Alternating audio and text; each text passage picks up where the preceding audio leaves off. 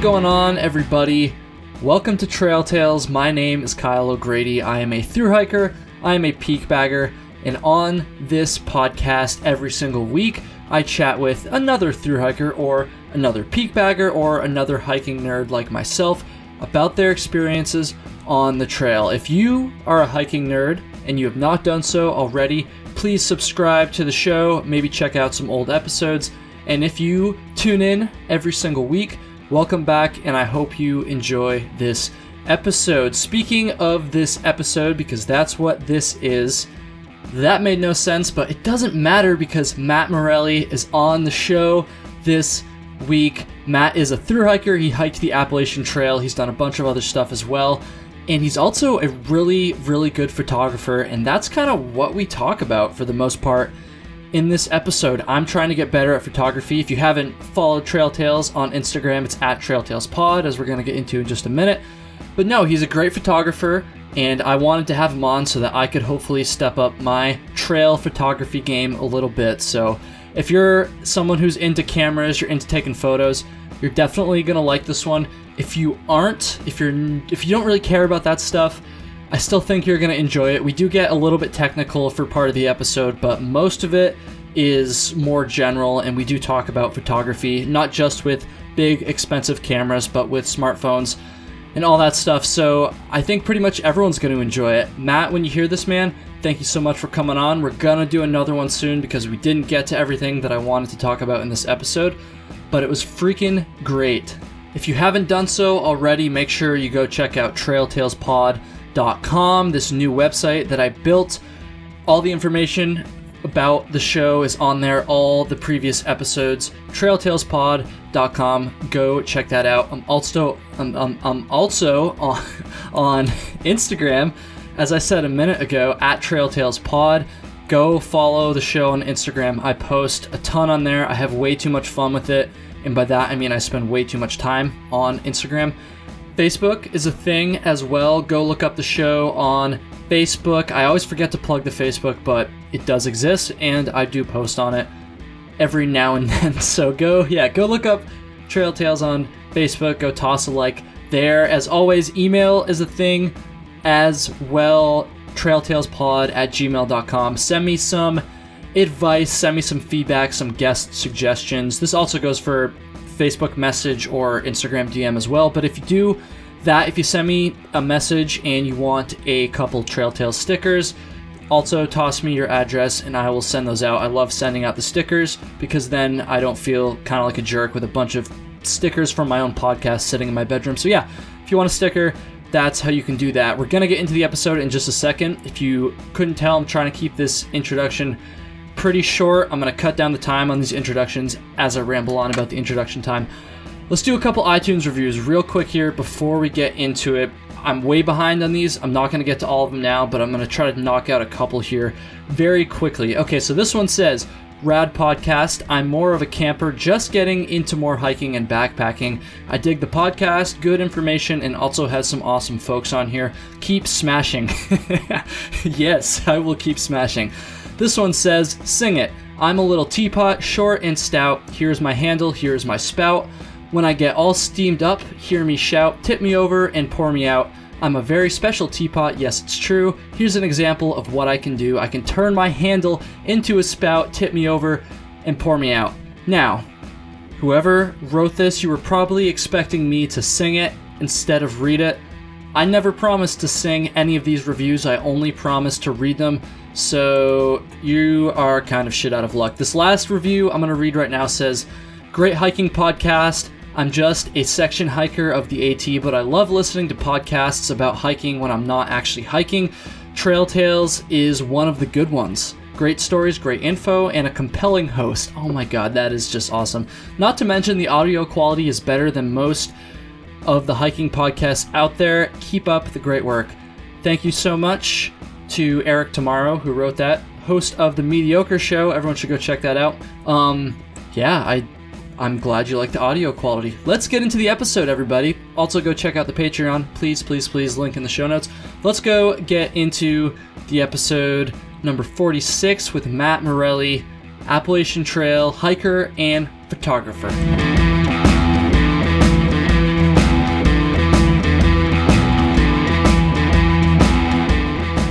Matthew Morelli.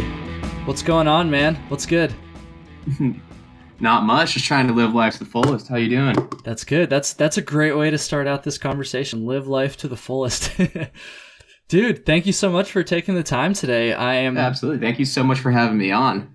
Yeah, dude, no problem. It's kind of funny. I guess I'll tell the quick story of how I found you as a guest.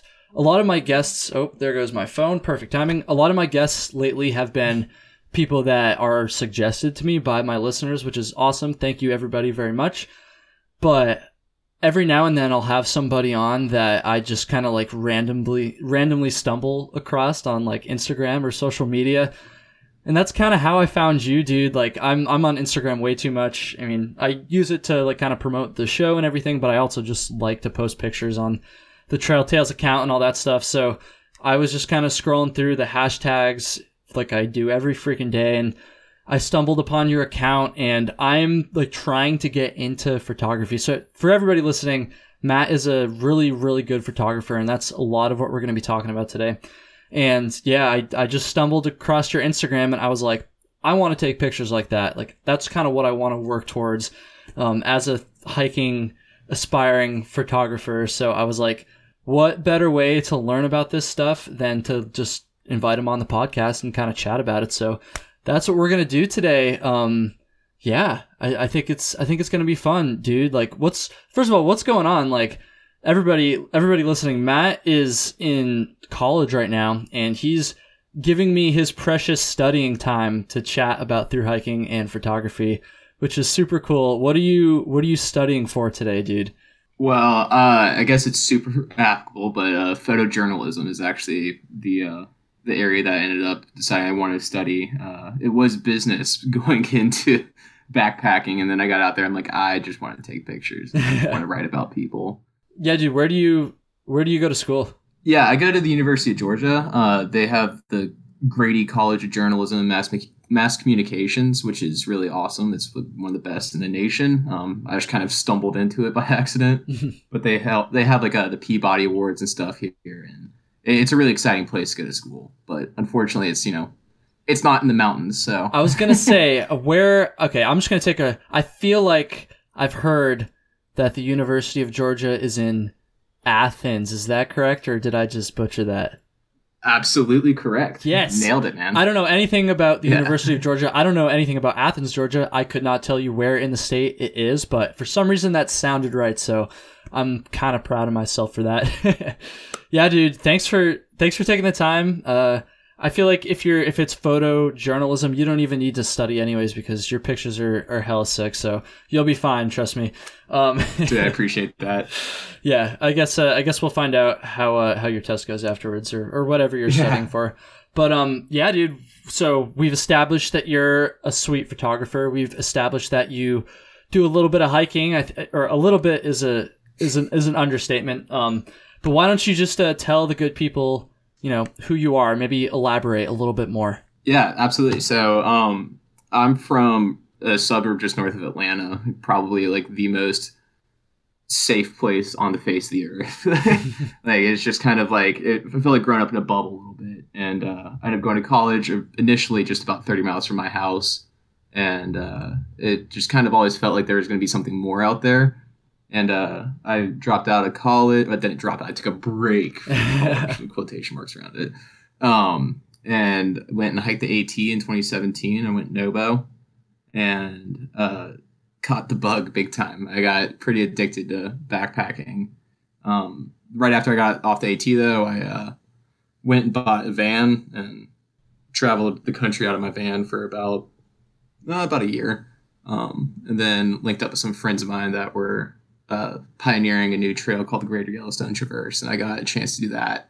That's when I really kind of decided that journalism was going to be the right move for me, and photojournalism specifically, because that was just a mind-bending adventure. Yeah, man. Ever since, I've been very much so in the backpacking community, trying to get a hold wherever I can, and I love it as much as anything else I've ever done in my entire life. That's awesome. A lot of the time in these beginning segments of the show, I'll try to like dig in a little bit about how people like actually found out about thru hiking. Now, I'm guessing if you grew up north of Atlanta, just the area that you grew up in probably had something to do with it. But why don't you just talk a little bit about, how you just discovered what thru hiking or the Appalachian Trail was in the first place, and then, what made you actually like want to go hike for X amount of months or whatever? Because like a lot of people know about the Appalachian Trail, a lot of people know about thru hiking, but not that many people actually like set their mind to completing or even attempting to complete the trail, Yeah, so my dad is a big influence on a lot of things I've done. He's always pushed me to like get out there and do stuff. I mean, when I was just a couple months old, he had me, in a diaper sitting in a creek in North Georgia, and it started out really young. And I went on my first backpacking trip, and I was like 12, and I carried about 50 pounds, and I hated it. It was a terrible trip. The backpack weighed about half as much as I did. Does anybody ever have fun on their first backpacking trip, though? I don't think so. I certainly didn't. Mine was fucking terrible, so... Yeah, I was 18. I did a senior trip with a couple of my buddies, and we went out to Olympic National Park. And we did about 100 miles out there in between a long beach walk, and then we tried to go up and get as close to the top of Mount Olympus as possible. And that was the trip that really changed my mind about backpacking. Okay. The stuff you're able to see that, not many people else can. But yeah, no, growing up in North Georgia, all of our history books, social study books, they all had, at least a page on the Appalachian Trail and how it starts in Georgia. And wait a minute. There's always been a pride of it. You're from Georgia, but you just pronounced it Appalachian. Isn't it supposed to be Appalachian or whatever? Is that yeah, douchey? All right, so my dad's a Yankee, so oh, okay. My dad's a Yankee. I'm only half Southerner. I was gonna say I didn't really hear the accent too much either. So sorry, I totally just wrecked your train of thought there, but I had to say something. Yeah, no, I've had people think that I'm from the Midwest, or that I'm from I've even gotten California a couple times, but very rarely do I get the South. But yeah, no, so the Appalachian Trail is, not too far from my backyard. Yeah. It was my freshman year, Thanksgiving break. I just kind of wanted to spend a day alone. So I just wanted to drive around North Georgia and get kind of lost on some of the dirt roads up there. And I got lost, and then I found out where I was, and I realized I was like right next to Springer Mountain parking lot. So went ahead and just parked there, and I did the 1 mile up to the top, and just expecting to have lunch, nothing big. And about 2 minutes after I get to the top, a group of Sobo hikers come through, and they finish up their trail. Everyone's super excited, giving high fives. Yeah, man. Great achievement. And it's just a great moment for these people. And I was just like, I was the only person there, so I was like, guys, this is awesome. Like, I'm so jealous of you guys. Like, I would love to do something like this, start shaking people's hands. And, it was just like kind of a cool moment for me that I knew I wasn't going to really forget. But then this little girl comes up to me, sticks out her hand. In my mind, I'm thinking, oh, she's here to like visit her dad or her mom or big brother or sister or whoever just finished the AT. But I just go ahead and say like, oh, did you hike too? She goes, yeah. Oh, no way. How old are you? And she goes, 11. Damn. And I went, oh, I'm such a pussy. Oh. And I decided, like, as soon as she told me, like, she was 11, that she had thru hiked, I was like, okay, next spring, here I come. Dude, that's crazy. Actually, I ended up having to wait a year to spring. Yeah, it was, like, literally in that moment. I wish I could find that girl and just be like, you are the reason why I am the person I am today. I mean, I feel like you could probably track her down. Like, how many 11-year-olds have hiked the AT? Like, yeah, I'm pretty sure I found her in Odie's hiker yearbook. Okay, cool. I'm pretty sure I found her, but yeah, I should probably reach out at some point and be like, did I meet you? Like, did you like accidentally inspire? Like, that's so funny. Like an 11-year-old girl inspiring like you to thru hike. That's freaking awesome, dude. Yeah, I pretty much got no balls into it. Dude, I think that's an awesome story though. I feel like this probably hasn't happened yet. Maybe one of the early episodes and I'm just forgetting. So if anybody, yeah, I'm pretty sure this hasn't happened. Having somebody say that watching people at the end of their thru hike, watching people finish their thru hike, having inspired them to like go and do their own thru hike, that is certainly unique. A lot of people are like me. they kind of learned about it through like YouTube or social media or whatever, or, you know, were exposed to it at a young age, like through family member or whatever.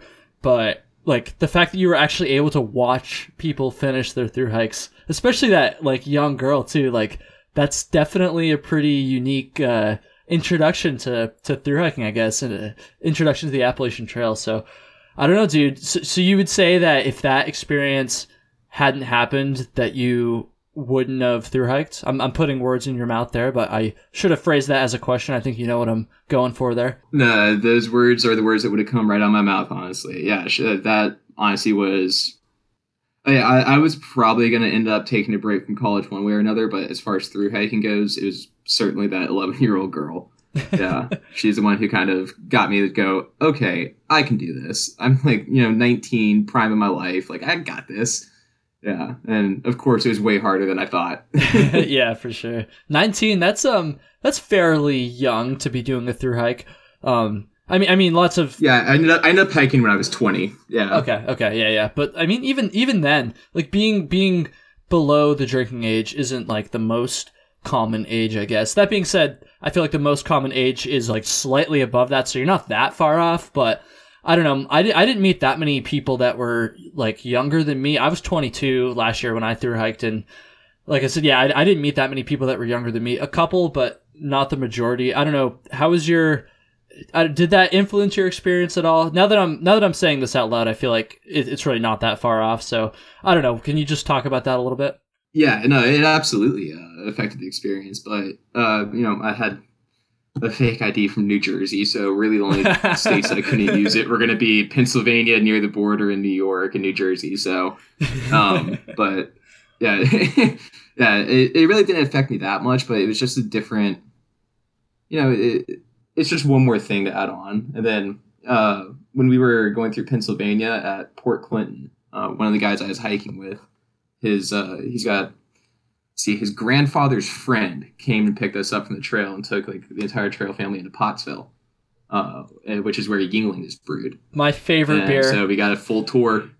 Yeah, it's amazing. We got a full tour of the Yuengling facility and the cave and everything like that. And at the end of it, they go, all right, if you show us your ID, you can have, like a free glass of beer. And if you're under 21, you can have root beer. And I was like, oh, you guys are assholes. Yeah.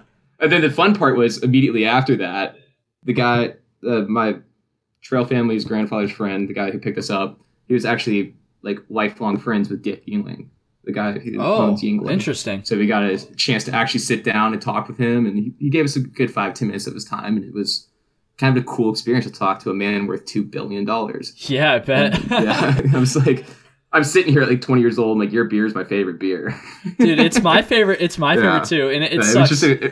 Oh, sorry. Go ahead. It's just kind of a fun experience, like all the way around. And he was a great guy. He was a great host, and so it was just kind of a fun experience. Yeah, man. The entire way. I loved Pennsylvania, honestly. Interesting. Yeah, that's a controversial comment right there. But dude, I remember when I was going through that area on my thru hike, in the AWOL guide, it actually, you know how it like lists out the businesses and the hostels and all the town resources along the trail. Mm-hmm. Well, it actually listed out the Yuengling Brewery like in the freaking AWOL guidebook, which I thought was hilarious. Mm-hmm. And I wish I could have gone, because Yuengling is my favorite. It's my favorite like cheap beer, I guess.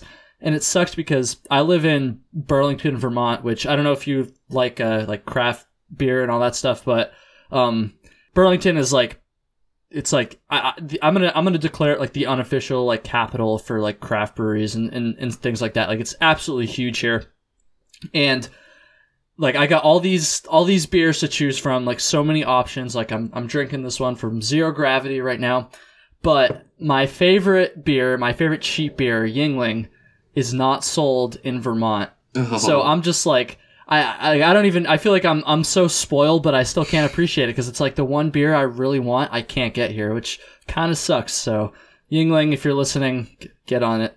That would be awesome. Get up to Vermont. But anyways, dude, let's talk about photography a little bit. So not a little bit, probably for the rest of the episode. So yeah, usually I ask that question about how my guest got into thru hiking. I kind of want to extend that to how you got into photography. So I'm kind of curious to hear about that. I'm assuming it came before you got into thru hiking, or like, I don't know. Can you talk about how you got into photography? Yeah, absolutely. So actually, at first, when I was saying I was really young, like pre-K and kindergarten, I was obsessed with drawing like mountain scenes and animals, and I was really bad at it, but I just decided that's what I wanted to do, was like draw nature. And then after I was about, like third grade, I was like, you're really bad at drawing, dude. You can't do this. And that's when I found out about photography, and I started playing with it a bunch more. And my parents had this little Canon point and shoot from, this is probably a 2002 little digital camera. Mm-hmm. And I started playing around with that a lot just in my backyard, and I decided when I was 12 that I wanted to get a DSLR and actually have some fun with it. So I told my parents that's what I wanted for Christmas, and yeah, sure. And then we went and we looked at them. They're like, oh, that's a lot of money. Yeah. Like the one that I wanted was a Nikon D60 with like the kit lens and everything like that. Yeah. So it ended up being, I think, close to like $600 for it. And my parents, they're like, "There's no way that's gonna happen. It's a lot of money to give a 12-year-old for Christmas." Yeah, a lot of responsibility too. Exactly. But yeah, Christmas comes around, and I open all my presents. I didn't get it. I kind of expected it. I had been saving up my money for a while to try and figure out what I could do. And then my parents go, "There's one more present," and they had like a whole scavenger hunt for me. And I finally found it, and I found this package, and it was the exact thing that I wanted, and I just broke down in tears. And then my mom starts crying. All of a sudden, everyone's crying on Christmas morning, and yeah, it was great because like my grandparents pitched in a bunch of money, my mom, dad pitched in a bunch of money, but the best thing about it is the fact that they still made me pay half. They were like, whatever money you saved up for this, you still have to pay. And I was like, deal. Because I'd saved, I don't know, $250 out of the $600. Yeah. So it was a good deal for me, and I'm sure it warmed their hearts a bit. But yeah, so then after that, I took off down photography, started doing a whole lot more, and then went through a series of Nikon crop sensors through the years, and I don't know. I honestly I didn't take the photography seriously for a long time. I just kind of didn't really see it as much of an opportunity for just kind of mess around, huh? Yeah, it was more of a hobby, a way to. I have a very artistic mind. My body isn't very artistic though, so I can't draw, I can't sing, I can't play music at all. So photography is my outlet for that. So that's kind of how it always was in my mind. I don't know. When I was on the AT, I didn't bring a camera with me, which is probably one of my biggest regrets ever. Wait, are you serious? Yeah, because I was like, I don't want to carry the weight. This isn't worth it. So I got to like Vermont, and I was like, you're an idiot. But I was so wrapped up in just trying to hike that I don't think I would have gotten much out of it bringing a camera. Dude, that's actually so true, because I've been doing these hikes the last couple weeks where for the first time in pretty much my whole hiking life, since I started backpacking, I've been doing these trips where I just go to take pictures, and I'm not crushing miles and doing super aggressive shit. And while I also regret not bringing a camera on my thru hike, although to be fair, at the time I didn't even know how to use a camera anyway. I still don't know that well, but especially back then I didn't know. But I do wish I'd had it. It would be hard though to actually take a lot of good pictures and still do a thru hike and crush miles and do all that stuff. That being said, some people definitely do that, so it is possible. It just would add a whole nother a dynamic to the hike, I guess. So I don't know. Oh, absolutely, yeah. But yeah, so I was on the AT, and I was just taking pictures with my Samsung, which has a very nice camera for a phone. Obviously not a DSLR level, but I started getting reposted by the Trek and just a few other companies and outlets. So I started seeing there's actually some opportunity in this. Mm-hmm. And so when I got off the trail, I was like, all right, I'm going to take photography seriously for the next 6 months. Because I got less than 500 miles into the trail, and I said I was going to take a whole nother year off school instead of just one semester.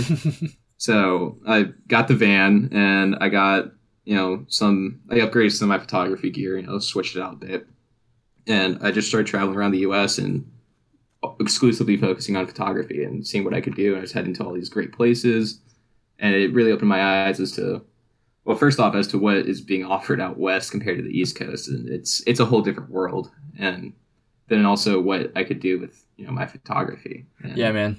I started seeing a lot more opportunities open up once I actually started trying and, focusing on trying to make, art, like honest to God art. And it's been kind of, ever since then, I've been just chasing that. And then I guess it culminated with GYT, the Greater Yellowstone Traverse. Yeah, man. I want to ask you about that in just a second. So one of the reasons why I was so excited to have you on, and I might have mentioned this at the beginning of the episode. I can't even freaking remember now, but I definitely mentioned it to you offline when we were chatting earlier, or off recording. And yeah, so one of the reasons why I was super stoked about this is because I've been like trying to get into photography this like summer. Basically, I started in like June. I don't really hike very much during the winter, so like this year specifically, this like season, I guess, and it's honestly like been like refreshing. Like I guess that's kind of a weird way to put it, but it's added, I just said this a few minutes ago too about the thru hiking thing, but it's added a whole nother dynamic to my hiking, which I think is so awesome, because I'm not going to say I was burnt out on hiking, but before this year I had done at least 3,000 miles in my life, and all of those were without an actual camera. Obviously I had my phone and I still took some pictures and stuff, but all of those were without trying to like take good pictures, I guess. And bringing this camera has basically like opened my eyes into like a whole nother like side of backpacking, this whole other side that I never experienced before. And it's kind of like rejuvenated the whole like idea of like hiking and backpacking for me. So I do want to put some scenarios out there for you, or one in particular that definitely applies to my style of hiking. And I want to hear like what you would bring as far as a camera and lenses and all that stuff. So is that cool? Can I like lay out a scenario for you right now and have you just tell me what you would bring? So yeah, absolutely. So let's say you're doing a hike in the Northeast. So, or even just the East for that matter, a forested area, anywhere on the AT would apply, I guess. Let's say it's like a 3 to 4 day hike, so it's not a thru hike, but you're still out there for a couple days, and weight is definitely a concern. And let's say you're going with like 1 or 2 other people, so you're not only going to want to take photos of the trail, landscape photos, but you're also going to want to factor in some portrait shots as well. What would you take as far as a camera and lens, or lenses, I guess? See, that's an interesting one, because, everyone has their limits as to what they're willing to carry for camera gear. There's some people that only carry the Sony, A6000, which is a phenomenal camera. But, it's small, it's lightweight, it's compact. It's exactly what, ultralight people are looking for. I, on the other hand, I'm going to the point where I want to go for, kind of as high of quality as possible. So this past summer, I upgraded to a Nikon Z6, which is Nikon's mirrorless. And I found that is honestly probably the best option for East Coast hiking. Really? The reason for that being is that mirrorless do a really, really good job at picking up more light in a higher ISO without So what are you shooting with right now? So I have a Canon M50 mirrorless. Gotcha. So when you turn up the ISO a ton, it gets really grainy. Oh yeah. And you kind of lose a lot of the quality of the photo. So mirrorless cameras do a much better job at shooting in low light, and they make it a whole lot less grainy. So you can turn it up to, 5,000-6,000 ISO. You'll see it, but it won't be, it won't ruin the photos like it might on a traditional DSLR. Okay, interesting. And then, so that's important because it gets dark quick on the East Coast inside those forests. So that's a very important thing. And then, as far as the lens goes, it depends on if you have a crop sensor or a full frame.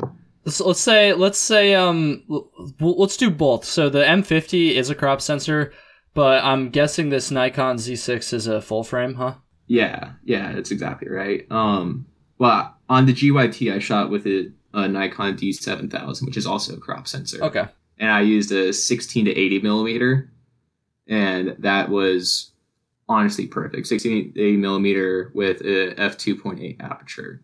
And for the people who are listening in, what that means basically is the lens goes from pretty freaking wide to you could get a solid face shot from 10 feet away, where the face would take up most of the entire frame. If you're not like super photography like knowledgeable, aperture from maybe I should probably be letting you explain this, Matt, but it's like how much light is being let into the lens. So like a wide aperture is going to let more light in. It's going to have more like blur in the background as well, like more depth of field. And actually, so I was gonna ask you about that. I kind of asked you about this a little bit on Instagram the other day too, but it was kind of my understanding because my lens right now, it goes down to 3.5 aperture, and I can't really get great depth of field, honestly, for portraits. So I was under the impression that I needed something like 2 or even like wider than that, like 1.8 or something like that. But I was surprised to learn that you had something that wasn't quite that, is it low or high? I don't even know what the term is, but you said what, 2.8 or whatever. So I don't know. How did you get like that, like nice depth of field and bokeh or whatever, however you pronounce it, with the aperture at that level? Honestly, I'm not even sure how to pronounce it. Yeah. So a lot of it is, positioning the subjects. The closer that the subject is to you and the further it's in the background, the more bokeh you're going to get, obviously, because there's going to be a bigger difference in focus and focal points. But for the most part, I just leave the aperture pretty much as wide open as possible, just so I can always try and get that bokeh. Yeah. And yeah, you're spot on describing what the aperture does and all that sort of stuff. Yeah, it allows more light in, which is another reason why you want a lower aperture. So that way, if you're photographing on the East Coast, especially up in Vermont and then the whites and all that, it's just honestly kind of the best option for that. And they do obviously make lenses that go down to, I have a 35 millimeter prime lens that it's great, and it goes down to an f1.8, and that has some very intense stuff. I use that for most of my product photography nowadays. But as far as a through hike, I like having an adjustable zoom, telephoto.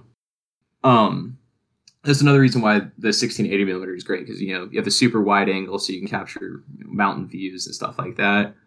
But it also has an 80 millimeter zoom, which you can get in pretty tight to someone. And I take it you have a computer in front of you. Yeah. Yeah. If you just look up like portraits at different millimeter lengths, you can see someone's picture taken at 16 millimeters. Their face looks totally different than someone taken at 200 millimeters. So what it kind of does, you know what a fisheye lens is, correct? Yeah. Where the center of it is kind of super big, and then you can see all of this, information basically on the outside. So what you do when you start zooming in is you start flattening out the subjects much more, and you get a much more precise and accurate look as to what someone or something looks like. Mm-hmm. So yeah, it having a zoom really helps with getting solid portraits as well. Gotcha, man. That makes a lot of sense, and I'm glad you kind of brought up the focal lengths there as well, because I was going to ask you about that next actually. So I just have the kit lens with my camera right now, and I'm actually another reason why it fit to have you on is because I'm in the process of trying to decide what lens I get next, and I feel like mine, it's 15 to 45 millimeter, and that's with a 1.6 crop. So it's a pretty wide lens, and it definitely works well for like the landscape shots and all that stuff. And it's pretty small and lightweight too. So I'm definitely going to continue to bring it on my hikes. But like I said earlier, it's not great for portraits. The aperture doesn't go that wide. And so I'm like, for my next lens, I'm looking for a portrait lens, honestly. And I'm very close to buying this Canon 50 millimeter 1.8 lens, and with the crop, I think that's going to come out to around like 80 millimeters. So my question here is, I guess, do you think that would be okay for on trail? Because obviously I'm going to have to be kind of far away from my subjects to take pictures like that. And if you had to choose like an ideal portrait focal length for on trail, like obviously sometimes you're going to be in tighter spaces, what would that focal length be? Oof, that's a hard question. It really kind of I do like prime lenses, and for people who isn't from prime means it only has 1 millimeter like focal length. So like I have a 35 millimeter prime. He's talking about having 50 millimeters. Is that what you said? Yeah. Basically, they don't zoom. They're just stuck at one focal length. Yeah. So the nickname for 50 millimeter lenses are the Nifty 50. 50 is one of the most common and popular focal lengths. It's going to produce a fairly flat image without, you having to be too incredibly far from the subject or too close to it. And so it allows, if 50 would be a very solid option for most cases, and especially with the crop sensor, it's kind of nice having the zoom, or being able to get a little close to the subject because, I don't know if you've had this problem with mountains sometimes, especially at like sunset when you're trying to photograph them. They almost always look too small, and they almost always look kind of unimpressive. But if you start zooming in, only picking off small features of mountains, you get much more interesting compositions. See, that's kind of reassuring to hear you say that. The reason I was kind of concerned is because I thought that I guess it's around 80 millimeters with the crop for my camera. I was concerned that would be like too zoomed to actually take like anything more than maybe just like a headshot and that's it, And I mean, like I said, portraits, so like I'm not trying to get like wide shots, obviously, but that was kind of my concern. But it sounds like you think that should still be okay for portraits. Yeah, and if there's like a Best Buy or something in the area, is Best Buy still open? I think so. Yeah, anywhere you can go check out a camera lens. Yeah, you can go check out most places and just, bring your camera with you. And then you can play around with the lens in store and decide, if that's going to be something you can realistically use, especially in tight spaces. Yeah, always drive it before you buy it. I like it. All right, that makes me feel good. I've been like debating about what lens I should get because I don't want to spend a ton of money. And actually that Nifty 50 Canon lens is pretty damn cheap too, as far as camera lenses go. Mm-hmm. It's only like $125 or something like that. So I think I'm gonna, dude, it's nice. I'm gonna pull the trigger on that. I do have to get a adapter for my camera too because the Canon M series have a different mount than the Canon normal series, EF series. Anyways, so yeah, I think I'm gonna do that though. That'll be sweet.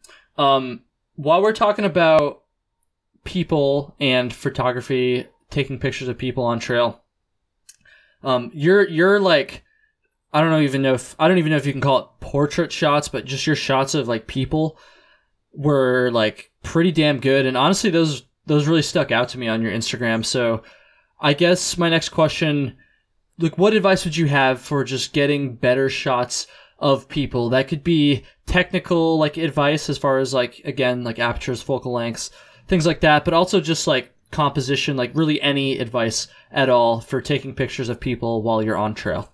Well, honestly, there's nothing more important. Like even camera gear is less important than this. You have to make sure your models are comfortable, or your friends, whoever you're hiking with is comfortable.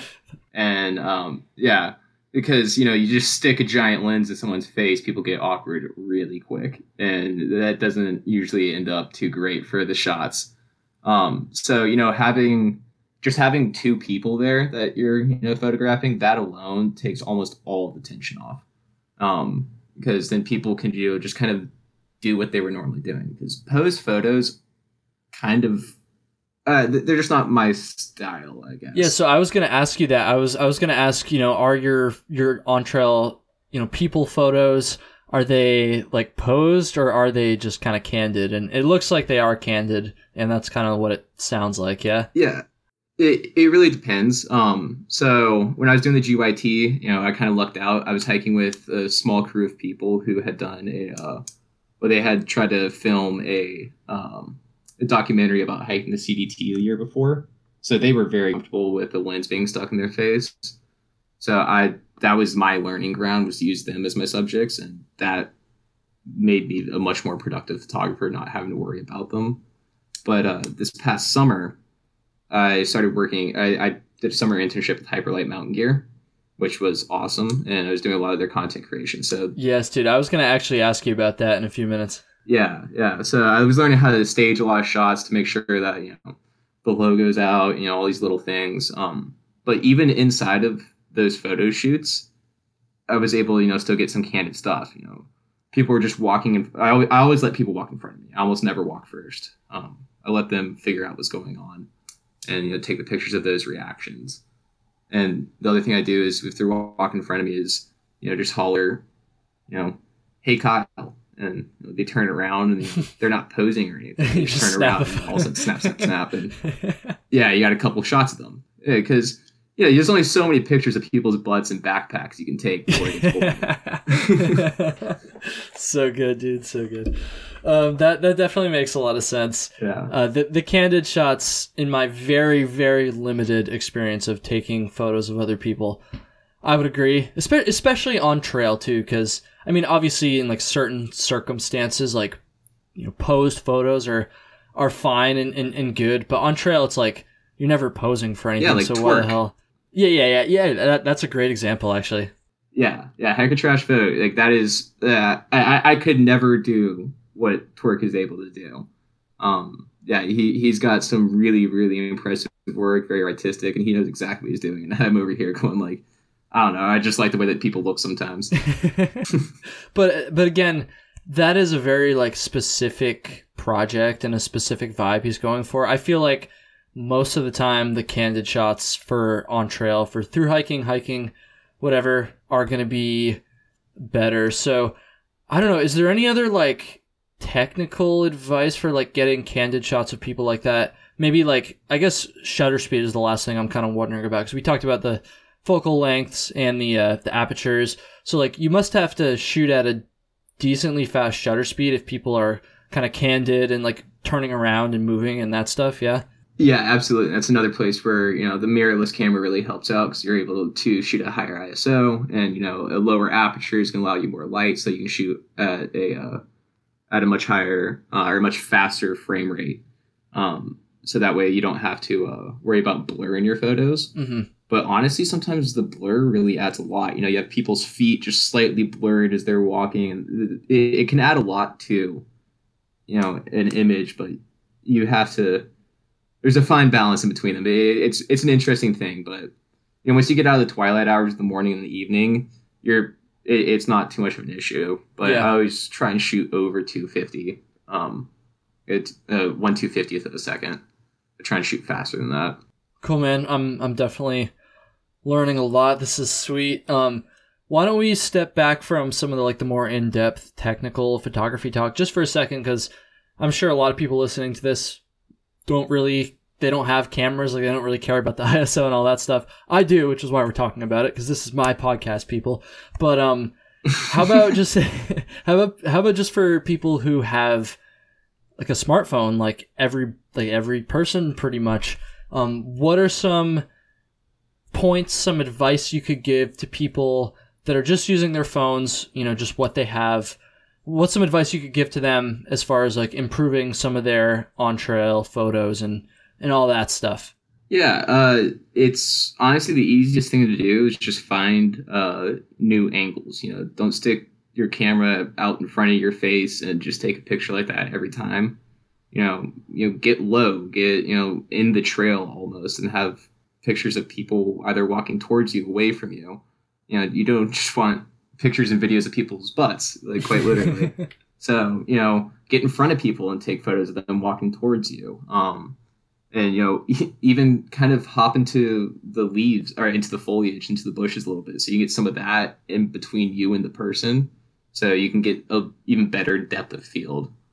Those would be the big things. And the cameras and smartphones are improving leaps and bounds compared to the year before. Mm-hmm. So a lot of the same tactics that a DSLR photographer or a mirrorless photographer would use are going to be applied to the smartphones as well. And then as same things, zooming in is going to make a flatter image for the most part, only up to a certain extent, because most smartphones, when you zoom in, all you're doing is zooming in on the picture and not actually using a zoom lens. Yeah.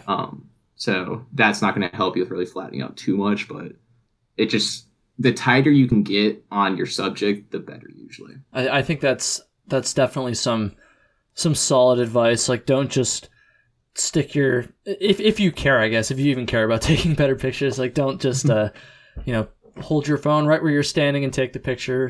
Just take a second, take 5 seconds, whatever it is, and try to find that creative angle, experiment a little bit. I can say, though I'm not as good as I would like to be, I'm not as good as many people, even just from one summer of really like putting as much as I can into taking photos or taking better photos with this new camera. I feel like I have improved a decent amount. I have taken some like pretty decent photos, and I don't know, it's fun too. Like, even you don't even need a DSLR or a mirrorless camera. Even just with your smartphone, like Matt just said a second ago, like most of those cameras are so freaking good these days. It is fun. Like, I would encourage people, especially if you're maybe like on a thru hike at the moment, or just an experienced hiker who's feeling a little bit burnt out. Maybe you're just a little bit like in the routine, a little bit bored with hiking. It gives you more of a purpose. Exactly, dude. It just gives you like something else to do, like while you're on trail too. So I don't know. It's a lot of fun. My last piece of advice is don't take a picture, because I've taken conservatively 250,000 pictures in my lifetime, and 248,000 were just a hot pile of garbage. So you might get, out of say 100 pictures, 5 of them might be good, and guess what? That is damn good. Yeah. To get 5 good pictures out of 100, that's not bad. We're living in the days of digital. You just delete it if you don't like it. So you never have a reason to not take a picture. And as a hiker, you need to make sure that you always have your camera out if you're serious about it. Yeah, man. No matter what, pretty much. I end up buying an umbrella because I noticed that you have a Peak Design V3 clip. Dude, I was just gonna go there. I was just about to ask you how you carry your camera, so that's perfect. That's exactly what I use too, and it completely changed the game on how I shoot. Because I always have my camera on my chest. It takes a second to pop it off, and I end up getting an umbrella, just one of the ultralight ones, and so that way I can still shoot even though it's raining. Because it used to be, if it was raining, my camera's away for the entire day, but now I can leave it out for at least most of the day, and get the shots of people who might be having a bad day, but those are the interesting pictures, and the pictures that they're going to want in the future. For sure. As far as that Peak Design clip goes, the reason I got it is because like tons of good recommendations from people, tons of good reviews online. I will say though, with my M50, it hasn't worked. And the reason it hasn't worked is because it's literally cracked the bottom of my camera twice now. I had to get it fixed one time, and I thought maybe I just like hadn't tightened it enough or something. I thought it was just a fluke, so I got it fixed, and I brought it out again just last weekend, and it cracked it again. So I think it's interesting. It works really well if you don't have a weak like camera bottom, basically. But the M50, I mean, the whole reason I got it honestly is because it's like super light and pretty small, and a consequence of that is that it's grams. Yeah, dude, exactly. A consequence of that is that it's plastic. So, I mean, I guess just like the kind of bouncing up and down, after whatever X amount of miles, like just kind of is wearing on that plastic base. So just beware of that if you have a, I guess I can only speak for the Canon M series, but I was actually emailing Peak about it, and I will say customer service there was awesome. They even reimbursed me for the camera repair costs, which was fantastic. Whoa. But I will say, awesome. I don't think that any sort of plastic body camera is compatible with that clip, which sucks because it's sick and it's so convenient. But I'm gonna have to figure something else out for carrying my camera. Anyways, yeah. So let's see here, dude. We're already running out of time. I have so much left here. I was browsing your website, and I saw you made a couple comments on your website about I'm trying to phrase this right, like minimal editing, I guess, of your photos, and not trying to use Photoshop. Now I'm willing to bet that you're not just taking the raw files and just uploading them as they are. So I'm sure you're doing some editing. You are 100% correct. Yeah. Yeah. Can you talk about like what you meant by that on the website, and maybe talk about like the extent that you do edit and all that stuff? Yeah, that's so honestly, I have not updated my website in about a year. So I need to go back and revisit that because some of my editing practices have, updated. But at the end of the day, the only reason that I edit photos is to get it to exactly how I remember it was, like the scene was when I took the photo. Because very rarely does the photo turn out exactly how it actually looked. Yeah. Definitely. And that's my entire goal with, my photography, is to bring those moments to people who weren't there, and, to connect people to places they've never been to before. And if it's a picture and, the contrast is totally blown out and and it's colorful as all hell, and, that feels a little bit like a lie to me, even though, it might be a bit prettier. It might be, lie is a loaded term, but it feels a little less.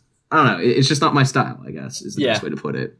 But so yeah, I use Photoshop. I use Lightroom actually, and I pretty much just play with a couple of the slides to try and get it to look a bit closer to how I at least remember it looking. Mm-hmm. So at the end of the day, it's still subjective, but the goal is to mimic reality. That's cool. And yeah, I think you explained that pretty well. I don't know. I feel like, and like you just said, like, yeah, it comes down to like preference, and it's subjective. I've been like kind of dabbling in like raw editing over the past like couple months now. I didn't start doing it right when I got my camera. And I will say, anybody, if you are going to actually like spend money on a camera like this, if you're just using your phone, I probably wouldn't worry about it. But if you're actually going to spend money on a camera, you might as well like shoot in RAW and like develop your RAWs on your computer. Actually, I guess we're talking about RAWs here. Why don't you just briefly explain too, like what a RAW photo is? Because honestly, I didn't even know what a RAW photo was until I got my camera. So I'm guessing a lot of people don't know like what that means. Yeah. So RAW is I guess it's a format that you can use to shoot on. So I'm sure pretty much everyone's heard the term JPEG, and that is, without a doubt, the most popular photograph format. Yeah. But the thing is, it's automatically going to be a bit processed. And the whole goal with RAW is to make it as unbelievably unprocessed as possible. I believe like the technical term is a digital negative. So if you're shooting a film camera, what you shoot with and you get that piece of film, that negative, it's basically the digital version of that, the completely untainted, unedited, unprocessed version of what you saw. So that's another reason why it kind of adds back into the whole editing style, where I want it as little process as possible, or not necessarily little process as possible, as close to reality as possible. Mm-hmm. And that's what I guess RAW kind of does in a way. Yeah, and it's cool because I like I said, I never knew anything about RAW photos until just a couple months ago. And lately, pretty much all my photos that I've been posting on Instagram have been processed, manually. It definitely takes a lot more time, but it is cool to see like how much you can take out, like how much detail you can get out of a photo that you don't really see on the surface, like when you just look at the JPEG. So a lot of cameras have the ability to shoot the RAW file and the JPEG file. So when you take one image, it saves the JPEG and it saves the RAW. And I have that setting left on my camera because I like to kind of compare like the JPEG, the camera generated JPEG with like my final edited version. And I don't know, anybody listening, again, if you have an actual camera and you're taking photos on trail or just any photos at all for that matter, like definitely try to shoot in RAW. And then I will say, if you don't want to spend money on the Adobe software, I've not used Lightroom yet, so I'm sure it's better. Like you pay for a reason. Like all professionals pretty much use it for a reason. But if you don't want to like take that leap yet, look into maybe a software called Darktable, which is what I've been using a little bit. It's basically just like a free, not as good, but still decent version of Lightroom. And you can still make all the same adjustments. It's just a little bit clunkier, but it's open source. It's free. So yeah. By chance, have you ever used Darktable before? I have not. I've not. I was going to say, like, pretty much everything that you're going to find, even for free, is going to be a serious competitor to what Adobe can offer. The reason why I especially use Adobe is because I'm a student, and the University of Georgia has free access to all Adobe programs. So that is a huge game changer for me. And probably one of the main reasons why I'm trying to stay in school. Yeah, there you go. Yeah, no. Otherwise, I'd be on the CDT or something. But yeah, I'm itching here with the through hiking bug. I need to get back out there and have some fun again. Yeah, man. We're gonna get into that in just a second. The last question I want to ask you before we get into a story here is I just want to hear about this internship with Hyperlite Mountain Gear. So I've never used any of their products before, but obviously I know about them. I know that a lot of people love their shit. I know they're very reputable. They have a great reputation among hikers, and I saw a lot of their packs on my thru hike last year. Like, there's a lot of people repping Hyperlite Awesome. Mountain Gear. Yeah. How did you like get that internship, and just like what did you do? Can you just talk about that a little bit? Yeah, so well, I was traveling around the van and I met some guys who I was telling you about who were trying to film a documentary about the CDT, and they had a bit of a sponsorship from Hyperlite Mountain Gear. And so I met them, then we ended up hiking the GYT together. And one of the guys that I was actually doing the documentary was at the time working at Hyperlite. So he was able to send me a pack and get me ready for the GYT, which was awesome. And they sent me a pack, so I sent them pretty much every photo that I took of their gear afterwards. And they loved it, and they thought it was great. And then, kind of, I didn't really hear much from them after that. And, everyone's busy, and I was back in school. And then, it came like January. I was like, it'd be really cool to go take pictures for Hyperlite Mountain Gear. Because I already had a little bit of an in. And actually, one of the guys I hiked with, from Pennsylvania north on the AT, he ended up getting hired into customer service, so he was also working there. So I flew up to Portland to go see him last January, and at the same time I was trying to interview for an internship in a totally unrelated division of Hyperlite that was totally not a fit for me at all. But I decided, I might as well go up there and try and see what I can do anyways. Yeah, why not? And when I was up there, I got to meet the marketing team. Yeah, I got to meet the marketing team up there, and I handed them my resume in person, and that was a huge thing. And after that, I just kind of kept pestering them a little bit until I finally was able to get in there. And yeah, I was just persistent and able to get that, which was a huge door opener to me because I ended up meeting the team at Trail Days because the marketing team and some of the people came down for Trail Days, and I did a bunch of photographs for them. Then we went on a content shoot afterwards because this is right when Hyperlite was going to release the Junction a little bit before that, like one of their newer packs. So we did, a whole photo shoot in the Grayson Highlands.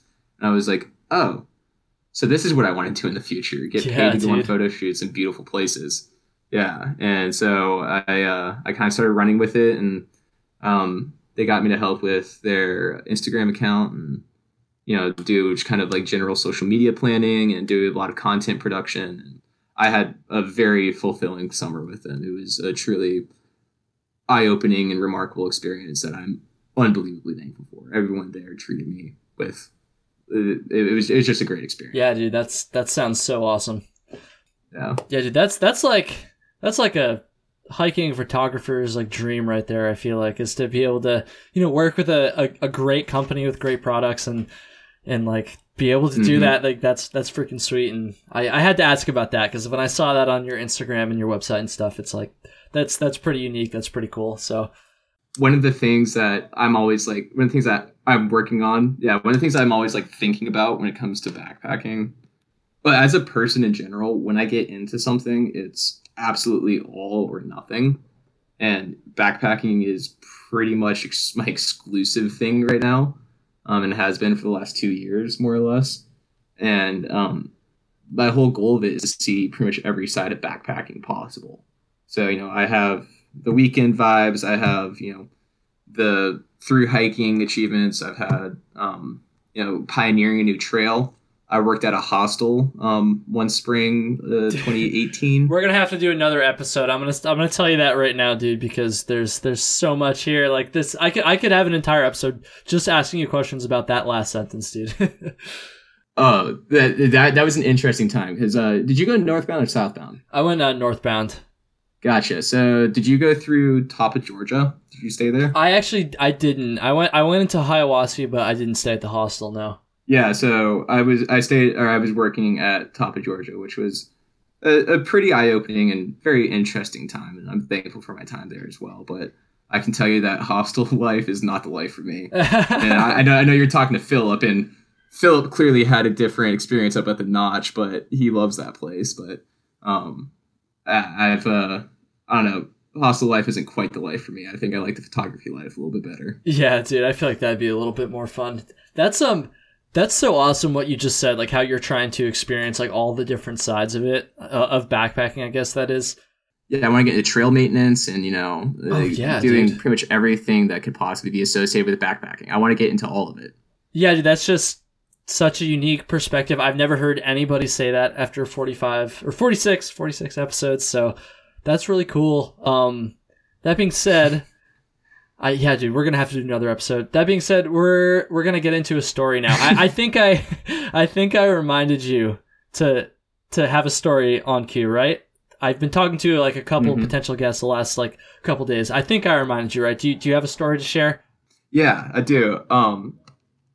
So this story takes place at the end of the Greater Yellowstone Traverse. A quick recap on the Greater Yellowstone Traverse. Some friends of mine decided to create a trail that traversed the entire Greater Yellowstone ecosystem from the Beartooth Mountains up in the north all the way through the Wind River Range further south into Wyoming. And so the last part of it is the Wind River Range, which when you enter it is the north winds. We use the Wind River High Route as like the last section. And that is the most glaciated area of the entire continental United States. So... I'm from Georgia. I have minimal experience with snow, let alone glaciers. So that was a very, very interesting experience for me. But there was one day in particular where we entered through Green River Lakes, where the CDT goes through. And then we broke off and started going up the high route. And there was this one pass in particular. I can't remember what it's called now for the life of me. But there was there's a huge glissade off of it, which for the uninitiated, that's basically where you just slide on your butt down a huge snowfield. And it's basically nature's slide. It's awesome. A very fancy word for butt sliding, I guess. Glissade. Yeah, right. I think it's French or something. But so I was the first one to get out in the snowfield, and it's like probably, 50-degree angle going down. And it's a huge drop. We're looking at it, and it's bigger than anything like I've ever done. It's bigger than anything that like, those guys had ever done. They've Triple Crown, and some of them been in like Nepal and stuff. And they were like, "Yeah, this is big." So we ended up sending it, but I sent it first for whatever reason, even though I had no idea what was going on. We have ice axes, and we're like self-arresting and sliding all the way down Knife Point Glacier, pretty much, and. We get to the bottom of it, and I was like, "What?" I was alive, like I've never been before. One by one, they all start coming down, and we're taking videos, laughing, having a great time, and we're at like 12,000 feet in elevation, covered in snow, freezing cold, but like who cares? And finally, my buddy. All right, so you're about to hear one of my favorite trail names ever. His name is Cockblock Moses. Yeah, he used to hike in sandals with one trekking pole, so it was a little bit like Moses. And some dude called him the Cockblock one day, and then now we have Cockblock Moses. So we just call him Moses though, or Cockblock, depending on how we're feeling. Anyways, so he was originally attempting a Sobo CDT hike, and then just ended up getting off of it after the Bob Marshalls, because it was pretty bad going through there apparently, and he had these shorts that were probably already short, but then he took scissors to them and made them really short, classic PCT style. And so there's like an inch hanging on. And he goes down this 800-foot glissade. And he makes all the way to the bottom. He's A-okay. But what you don't feel is the fact that, your butt goes totally numb after sitting in ice for, it was like a minute to get down this entire thing. So, after the first 20 seconds, your butt's totally numb. Well, his shorts had written up. So he stands up and there's like 50 feet of blood. Oh, streaks in the snow. Holy shit. and we were like, oh no. And we were in the middle of nowhere. And this poor kid has got some scrapes on his ass. Damn, dude. And it was so bad. It was like honestly one of the funnier things I've ever seen. But he was an absolute champ. Like he ended up finishing off the entire Wind River High Route, which is, he had probably another 75 miles at that point of some of the hardest hiking, out there. Mm-hmm. And I never heard him complain once. I was like, you are a badass. A badass without an ass. Yeah, Jesus Christ. That's fucking funny. Yeah. I never know what I'm going to get with these trail stories, dude. Sometimes I get like inspirational shit. Sometimes I get like it's kind of bad shit. Sometimes I get just like gross, funny shit like that. Like that's so good. That's so good. Yeah, and Cockblock Moses. Yeah, he's one of my favorite people I've ever met. Yeah, dude, Cockblock Moses. I knew I had to share that story about him, about Cockblock Moses. There was no other option. That's one of my favorite trail stories ever. Shout out to Cockblock Moses. Yep, dude. I feel like my listeners are going to hate me for not asking you any questions about this Greater Yellowstone Traverse or whatever it is. So that's why we're going to do another one soon, everybody, because I definitely want to hear about that. But we're going to wrap it up here. Matt has to go study. I have to go finish editing when you hear this last week's episode, but right now it's this upcoming week's episode. Yeah, little time travel there. So yeah, dude, thank you so much for coming on today. I really appreciate it. Where can people go to check out your photography and follow you? Yeah, so I post pretty much exclusively to Instagram, and then I'm trying to get my blog up and going again. I got to start practicing writing some more now that I'm back in journalism school. So I'm gonna be updating that a bunch more, and I'm also contributing to Hyperlight's blog as well. So nice. Just kind of be on the lookout there. Yeah, they just restructured their blog, so I'm trying to get some more pieces in there, just trying to get my name out as much as possible. But yeah, no, thanks so much for having me on, man. Yeah, man. So I think you forgot to say the handles there. Oh, yeah. Yeah. So my Instagram is, that's a very important thing. Where the hell is Matt? Yeah. It's I love that thing. Someone asked me one day, like, where the hell are you? I'm like, I don't really know. And the next day, that was my Instagram handle, so it worked out well. That's a great handle, dude. That's a great handle. Everybody go follow him. Do you want to plug your website too? It's linked in my Instagram. But even better, if someone just wants to look it up. Get two birds stoned at once. It's perfect. Okay, Ricky. All the Trailer Park Boys fans will get that one. That's good. Yeah. Yeah, dude. Thanks so much, and to everybody listening, have a good one.